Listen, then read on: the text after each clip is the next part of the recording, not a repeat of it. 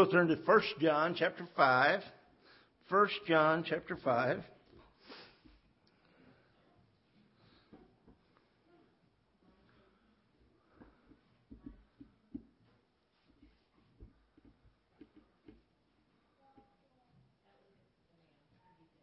Who's that?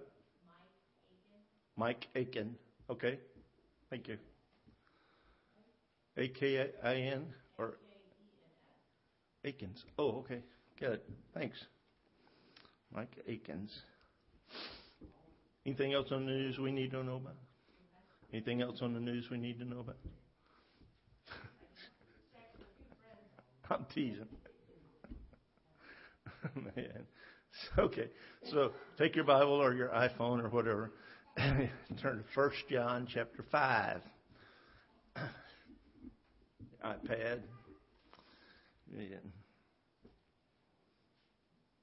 Did I tell you all about the guy who bought his wife a 3-carat solitaire diamond ring for Christmas? Pretty amazing. Stone was huge. You didn't even have to have a magnifying glass to look at it. And he showed it to one of his friends because not Christmas yet. And his friend said, "Wow, that's cool, but I thought your wife wanted one of those luxury Jeeps for Christmas." He laughed and said, "Where are you going to find a fake Jeep?"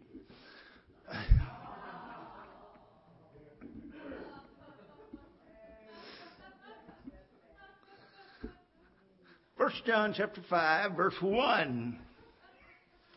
Whosoever believeth that Jesus is the Christ is born of God. So everybody who believes that Jesus is the Son of God and is the Christ is saved, right? Is that what he said? Whosoever believeth that Jesus is the Christ is born of God. And everyone that loveth him that begat, loveth him also that is begotten of him. By this we know that we love the children of God when we love God and keep his commandments. For this is the love of God, that we keep his commandments. And his commandments are not grievous. The problem is John's use of the word believe. Because our definition of believe is different from John's definition of believe. Okay? For example, I believe this chair will hold me up. I weigh quite a bit more than this chair. I'll show you how I can know that. See that? You didn't see me lifting me up. I lift up the chair. But I believe this chair will hold me up. Okay? I believe it'll hold me up standing on one leg. You want to see it?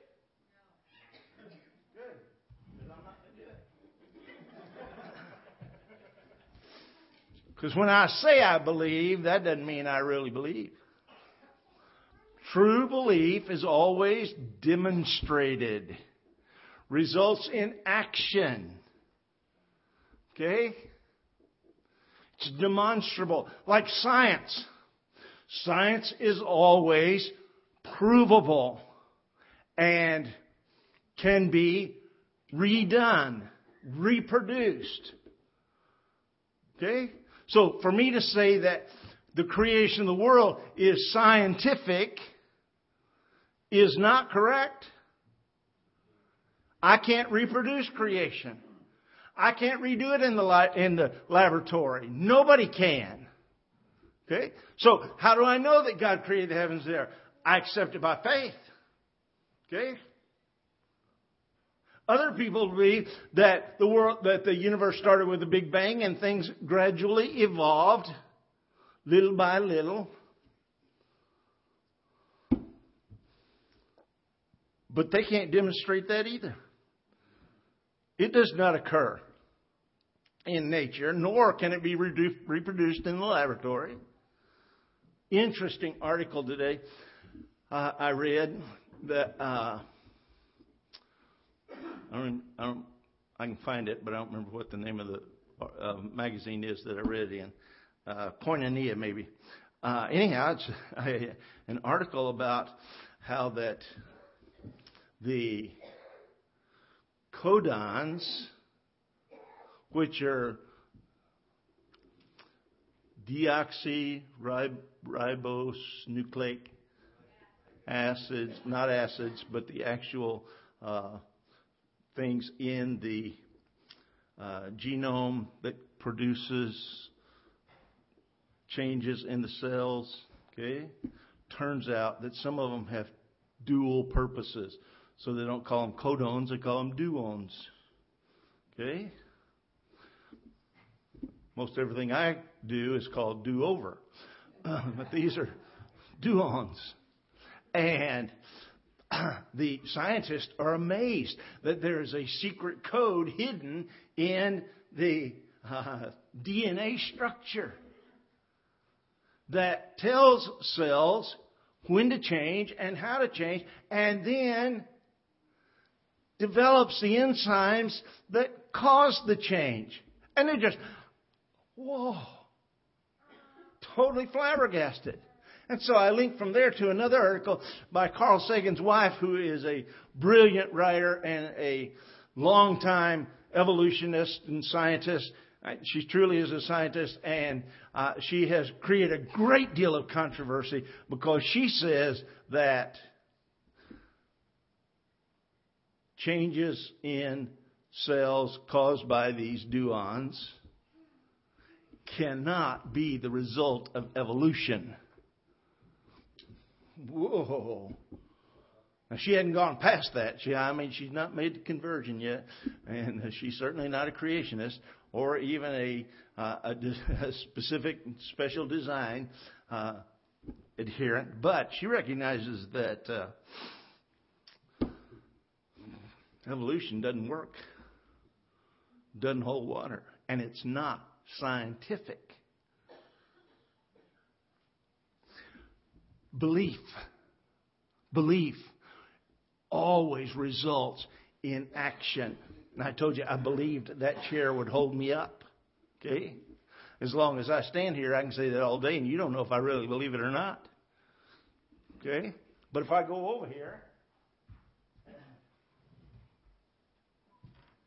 put my weight in this chair, and raise my feet off the ground, you know I really believe it. In fact, can y'all still hear me back there? I'll just preach from here. Just kidding. Whosoever believeth that Jesus is the Christ is born of God. Because if you believe it, you're going to act on it. And how do you act on it? You receive Jesus as your personal Savior. Interesting discussion today with a Catholic lady. She was a cradle from the grave Catholic, the way she described herself. Okay? And she begins telling me some things that have happened in the last couple of years in her life and about the subject of Christmas. And I began to share with her some things about Christmas, and her eyes kept getting bigger and bigger and bigger. And then I shared with her, she made the statement that basically we're all headed the same direction, just taking different paths to get there.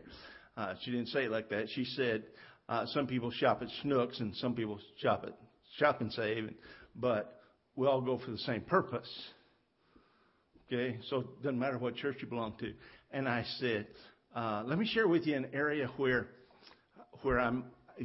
I have concerns about that idea. And she said, okay.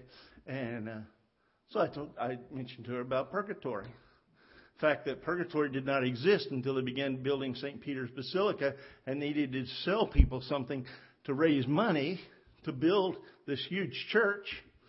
And the best way they could figure to do it was to get people to pay to have their relatives get into heaven. And her statement had been that when Jesus died on the cross, He opened the gates to make heaven available. Okay? That doesn't mean you get in automatically. And I said, and my concern with that is that 1 John 1:7 says, if we walk in the light as He is in the light, we have fellowship one with another. And the blood of Jesus Christ, God's Son, cleanses us from all sin. All sin. And I said, if I've been forgiven for all of my sin, why would I go to purgatory and finish paying? Why would I do penance for sins that have already been forgiven? And I said, some people's response to that is, well, okay, but what about, that covers all the sin of the past. What about future sin? And my response is, when Jesus died on the cross and paid for the sins of the whole world, when he forgave all of my sin was future. There wasn't any past sin and future sin. It was all future. And the blood of Jesus Christ, God's Son, cleansed me from all sin. And then I smiled very sweetly and said, and of course, you and I will probably agree to disagree on that subject. But I just wanted you to know what my concerns are. Okay? Now, I'll let the Holy Spirit take it and do whatever He wants to with it. But I thought she ought to know that shopping at different stores doesn't mean you get the same food. Okay? And I do shop at all of those, both those stores, plus 2 or 3 others. Okay? Shop at Aldi's because they have the best prices and the best cheese. They get this blueberry cheese, blueberry coated goat cheese. You slice it and put it on a cracker. It comes in a roll. Slice it, put it on a cracker, You just got to be careful because you see me every once in a while with stains on my shirt. Well, the stain sometimes is from what I dropped there. Other times it's from my tongue beating me to death trying to get to whatever I dropped on there. Anyhow, yes. If I wanted to teach somebody the importance of tithing, I'd send them to the Catholic Church. Because there, the priest tells you how much you're going to give. And he bills you for it, is my understanding. Okay?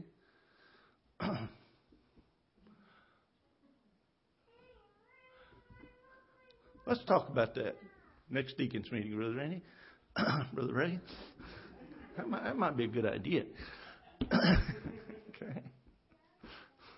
But if I want somebody to know about salvation, I'm not sending them somewhere where you confess your sins to somebody else. Because there's only one mediator between God and man. The man, Christ Jesus.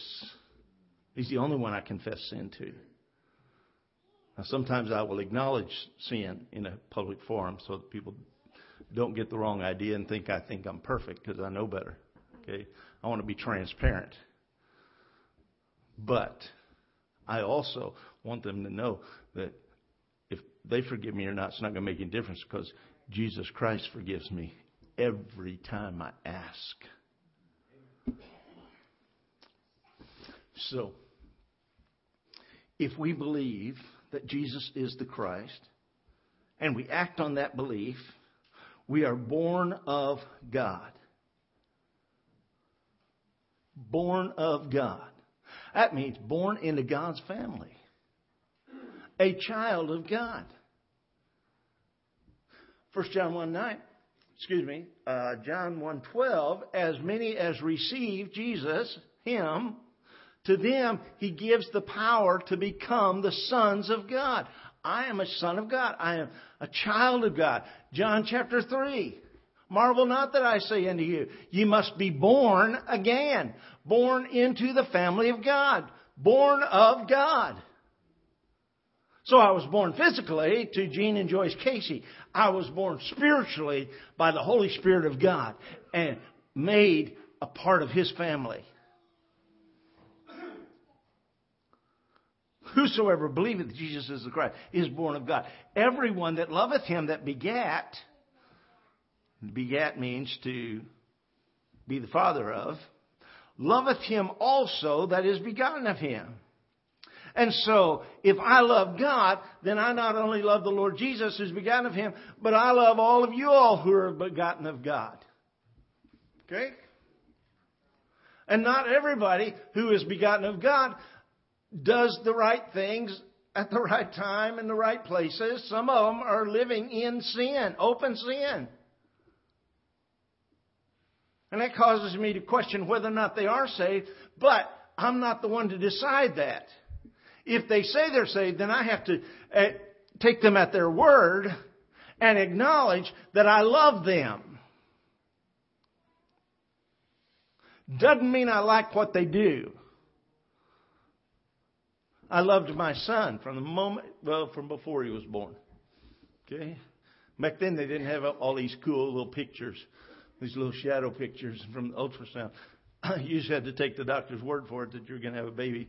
And then your wife started getting bigger and bigger and bigger, and you assumed it was going to be a baby and hoped it was just one. But anyhow, so I didn't know what he's going to look like until he was born. And then when he was born, he looked like a little catfish.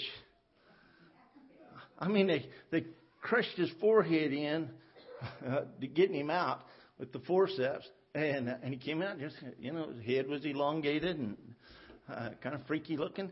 But, oh man, I mean, he was a magnificent child. Woo! Got all his looks from his mom, because I still got mine. And when he was first born, yeah, he did look a lot more like her than did my side of the family. Now he looks like my side of the family, so changed over the years. But anyhow, I loved him. Man, got to hold him. And he just nestled in, Nathan, you're going to love it. He just nestled right in there, And then when he got uncomfortable, he started crying for the nurse. And so I called the nurse, and she took him back. And he said, how do you know he's crying for the nurse? I didn't understand baby crying. I just assumed it was for the nurse because I knew I couldn't help him. Okay, I hadn't practiced diapering wet babies yet. And so, but anyhow, just wow. As he grew up, there was one, maybe two times when he did things that were not pleasing to me. Okay, I still loved him. Okay, I spanked his little bottom, but I still loved him. Didn't love what he was doing, but I loved him. And God blessed.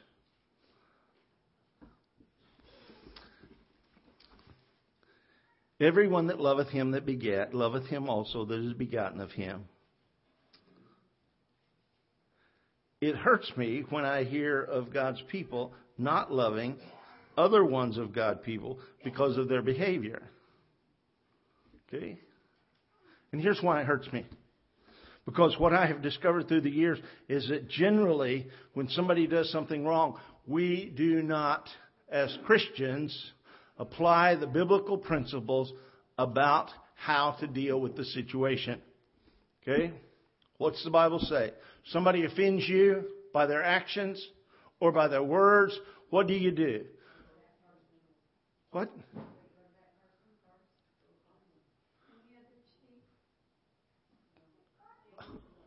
Go to them. To the person that did it. Okay, that confuses me. Because what I've discovered is if somebody's offended, they always go to the pastor. Okay? I have learned the proper response.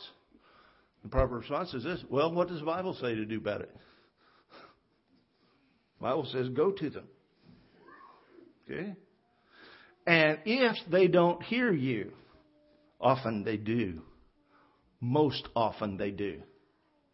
And then you have a friend for life. Because you didn't embarrass them. You didn't go run into the pastor and didn't take it to the whole church and didn't gossip about it. You went straight to them because you loved them and you wanted them to be right. You wanted them to be in a place where God could bless. And when we do things God's way, God takes responsibility for the outcome. I know that. It surprises me all to pieces too. But when we do it our way, then we are responsible for the way it turns out. That's why when somebody comes to me and says, Brother Casey, so-and-so did such and such, I say, really? How do you know that? Well, because they did it to my child or they did it in front of me or whatever. And I say, okay, and what have you done about it? Well, I came to tell you. Oh, yeah, like I want to get involved. Okay? So, I mean, what do you expect me to do? Stand in the pulpit, have that person stand up, tell them that I know what they did wrong and now everybody else knows what they did wrong, and they are not allowed to return to the services until they confess it and acknowledge it and apologize to the person they did it to and to everybody else in their family, and then come back and apologize before the whole church. And you're thinking, yeah, that'd serve them right. Yeah. I agree with you. But I don't want God serving me right. I don't want what I deserve. So far, I've been doing way better than I deserve. I'm not changing that if I can help it. I don't ever want what I deserve. And so I'm going to do it God's way. Okay?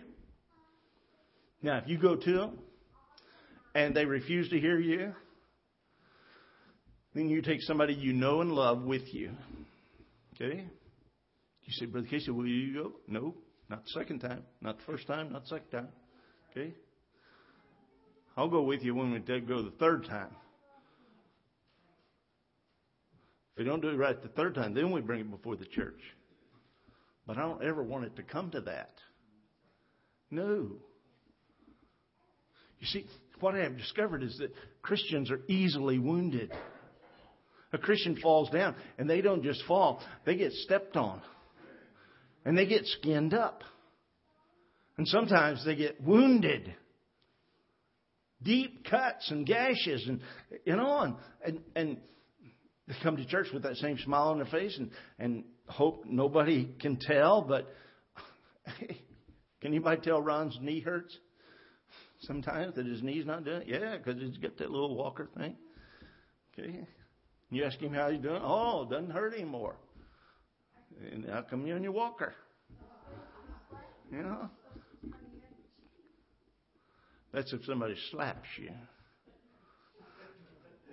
Okay? You turn the other cheek. And there are times, yes, when it's a personal affront and you just forgive them and go on. Okay? But we love God. And we love His children. And the problem with wounded Christians is it takes so long to heal. Sometimes weeks, sometimes months, sometimes years. And I know some old Christians that got wounded 30 years ago, and they haven't healed yet. And they're not going back to church until they heal. And they're not doing anything to be healed.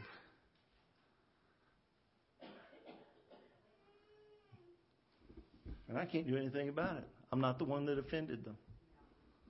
I'm not the one that wounded them. And I've prayed for them. I've prayed with them. But it is so tragic. You said, Brother Casey, why are you telling us? Well, because someday somebody's going to offend you. Something's going to happen in the church that you're going to think, well, why did they do that to me? And I want you to know how to handle it. And I want you to already love them because you love God. So that when it happens, you want them to be right with God, and so you go to them. And you restore them. That is the purpose of confrontation. Restoration. Confrontation is not to drive people away. It's not to embarrass people. It's not to shame people. It's to restore them. Illustration. Probably a dumb illustration, but I'm going to tell you anyhow. The Holy Spirit brought it to my mind. Senior in high school, taking an analytical chemistry class. It was either that or physics, and I didn't like physics. So I was taking an analytical chemistry class. You say, what's analytical chemistry? That's where you go in, and the teacher has this beaker of liquid on his desk, And he tells you to bring your little beaker up, and he pours some into your beaker and pours some into the other beakers until everybody in the room's got some. And then he says, okay, go back and tell me what the elements are that are in this, how much of each one there is. And you take it to your lab table and you start running tests on it. You see if you can get anything to precipitate out of it. Because if something precipitates out of it, something suddenly changes from liquid to a solid, then you can scoop that out and you can figure out what that is. Okay? And it was a blast. But it was a split class. We'd go to class for 20 minutes, and then we would go to lunch, and then we would come back after lunch, and then we'd have another 30 minutes of class. Okay? And sometimes when we weren't doing the analytical part, he was lecturing and trying to teach us something. You know how hard it is to try to listen to somebody talk after lunch? Okay? And so one day I'm sitting there listening to the best of my ability, and for whatever reason I was up late the night before. Actually, I know whatever reason I was reading, and I need to finish the book, so I didn't finish till about midnight, 12:15, something like that. And so I've eaten lunch, I'm full, and I'll plunk. And the first time it happens, the guy next to me reaches over and taps me on the arm, and I, jerk awake right quick, and I stay awake as long as I can. It's like 35, 40 seconds. And then I'm out again. And all of a sudden, the teacher is standing by my desk with a cold, wet towel. Hand towel. And instead of waking me up, he laid it on my arm. And the cold, wet towel woke me up. And he is already walking back to his table, still teaching, still talking. He never did stop talking. He just wet this towel, and everybody else in the room is watching to see what he's going to do with it. And he walks back and he folds it up, lays it on my arm. And I wake up and take that towel, wipe my face, and he just goes right on talking. At the end of the hour, I went to him and I said, thank you. And he said, hey, it's hard for me to stay awake after lunch in some of these classes. I understand. I had other teachers who, for other reasons, would embarrass students publicly in class. They never were my favorite teacher and never were the favorite of whoever they embarrassed, I promise. But this guy ended up being one of my favorite teachers. What a blessing. Okay? So I want to love people. And I want to try to restore them without wounding them.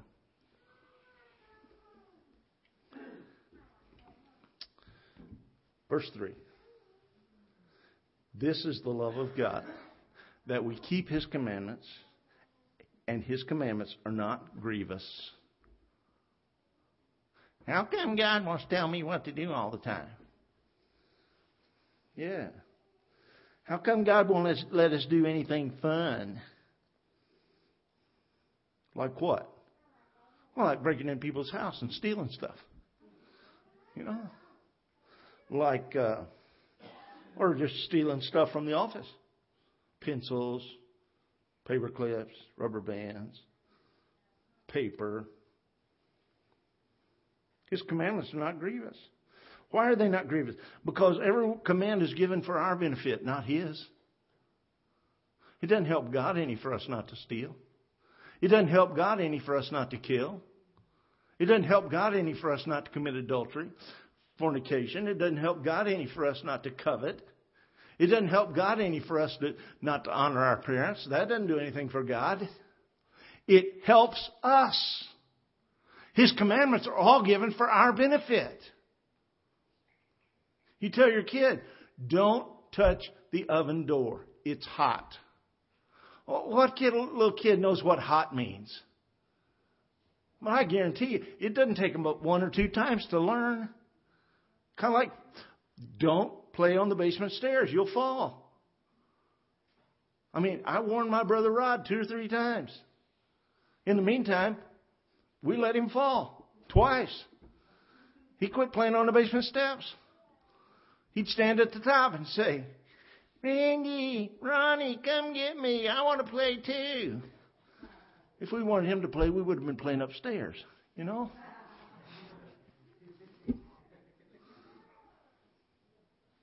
Commandments are not grievous. Whatsoever is born of God overcometh the world.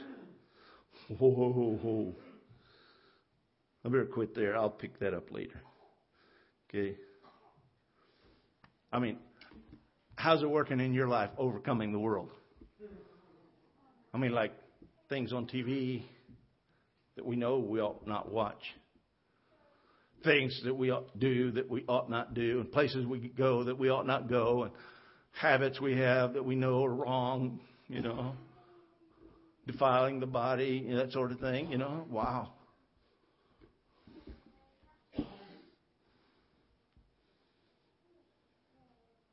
Whosoever is born of God overcometh the world. I wonder if that's one of the signs of a Christian. I wonder if that's one of the identifying marks. Paul said one time that he bore in his body the marks of the Lord Jesus. What if one of the marks of the Lord Jesus is to overcome the world? Worldly habits, worldly ideas, worldly thoughts, worldly actions, worldly appearance, all those things. Nah, couldn't be that. Let's be dismissed. Father, we love you. Thank you so much for loving us. Dear Lord, don't let me get so silly that my sarcasm is lost on folks.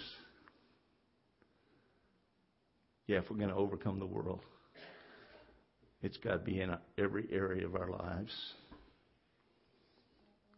We're going to have to be Christians, followers of Jesus, disciples. Dear Lord, dismiss us with your love. Bring us back safely on Sunday. And dear Lord, again, we bring every prayer request before you that was mentioned tonight, and the ones that were unspoken. And we ask that your perfect will and way would be done in each situation. Dear Lord, I don't know how you're going to glorify yourself through Mr. Aiken's death, or through the damage to his son's body. But dear Lord, we know that all things work together for good to those that love you and those that are called according to your purpose. And we ask you to bring glory and honor to yourself. Draw souls to Christ as a result of this horrible accident. We pray these things in Jesus' name and for his sake. Amen.